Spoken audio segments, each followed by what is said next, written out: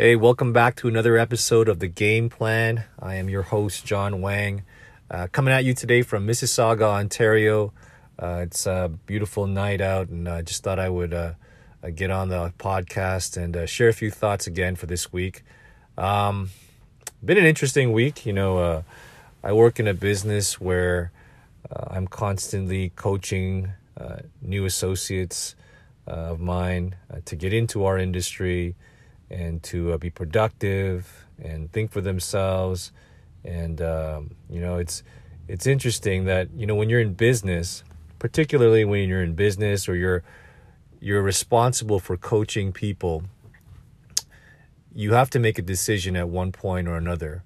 And that is to whether or not you are going to allow people to tell you what they want, or you're going to take the reins and motivate, inspire them to do what they should be doing.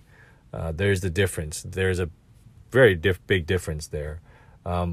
Most of us, I don't know if it's a Canadian thing or whatever, whenever when we're put into a leadership position, we don't want to pressure people. We don't want to make them feel as uncomfortable and feel as though they are under some sort of, pressure to do something or perform at some level. And I can understand that. I came from a very desk-oriented job. I was a software engineer. And, I was never really in any type of leadership position. I was basically told what my job was and I needed to get my work done. And I never really had to influence people or move people or train people. And so when I came to this industry, I quickly learned that if you don't move people in a direction that that will help them to grow, they will quickly lose motivation and maybe even quit. And it happens a lot in this world, really, not just in business or sports, but in general. And, I'm grateful when I first started in this business. My mentor knew that I was a very shy person. She knew that I was not familiar with this type of business. And she also knew, though, that in order for me to be successful, I had to get comfortable with being uncomfortable. Yeah, that's right. I'll say it again. You got to be comfortable being uncomfortable. Growth only comes from when you are feeling pressure. Growth only comes from when you are, you're feeling some sort of anxiety about the actions that you're about to take. And for people who become successful eventually, they're able to get past that. They're able to act quickly enough that the thoughts of failure and the thoughts of other people, what other people will think, they go away. They go away fast enough because they acted quick enough and they didn't think too much. That's actually the hallmark of a business person, is the willingness to take action even though you don't know every single detail, but you know generally where you want to go and you have a clear picture of where you want to be. And from a coaching standpoint, it's the job of a coach to make things clear for our new people, for the people that are in our charge. It is our job to inspire, to paint a picture, to motivate, and eventually teach people to motivate themselves. Eventually that, they don't need you, but it starts from somewhere. And so if you're in a leadership position or you're coaching somebody, never, ever be afraid to tell them what they need to do versus what they want to do. Everybody feels comfortable doing the things that they're used to doing, but that will never give them growth. And I'll repeat that again. If you're comfortable, you are not growing. And in our business, we have a saying, if you're not growing, you're dying, right? It may seem very final for a lot of people, but if you step back and you think about it, it's actually true. There's only two directions you can go, either go up or go down.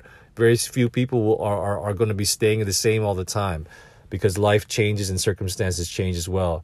But, when you're faced with the decision, and we all will be at one point in our lives to, push somebody, if you want to call it that, or move somebody to take action or make a decision, never feel bad as long as you know that that's going to be a good decision for that person. If it makes them feel uncomfortable, I get it. It's a short-term pain for long-term gain. But as a coach and as a leader, you don't do people any favors if you always make them feel comfortable. The manager, the political manager, the political office person that always wants to make everybody happy, they have a miserable life because they never see anybody actually grow and exceed the expectations that they had when they first came in. And so it's not popular. Leadership is not popular. Tough coaching is not popular either. But if you are willing to stand your ground and you're willing to say, you know what, this is the standard that I'm going to have, and this is the standard that I feel that the people around me need to have, then you're going to be successful one day because people are attracted to that. Nobody is attracted to a weak leader. Nobody is attracted to a person that's just willing to bend when people say, I can't do it or I don't want to do it.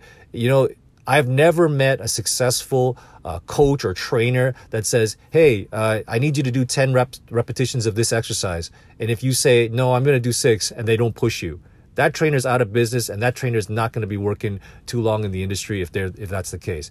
And so if regardless of if it's sports or business or whatever, my advice, do what makes you uncomfortable every day. If what you're doing is too comfortable for you and you don't feel any pressure or pain, then you know that you got to move on to something else, because that's the nature of life, right? When we get comfortable and we get complacent, things don't change for us. So if every day you're feeling some pressure, if every day you're feeling, man, I don't know if I'm growing, I don't know if this is right, I don't know if this is the right direction I want to go. If you feel anxiety, congratulations, you're on the right path. If you feel, and particularly if somebody is there with you to nudge you, to push you, to kick you around a little bit, as I say, then congratulations, you found a good coach. Hey, again, love to share things with you. It's been a great week, and hope to spend a little bit more time next week as well. Thanks.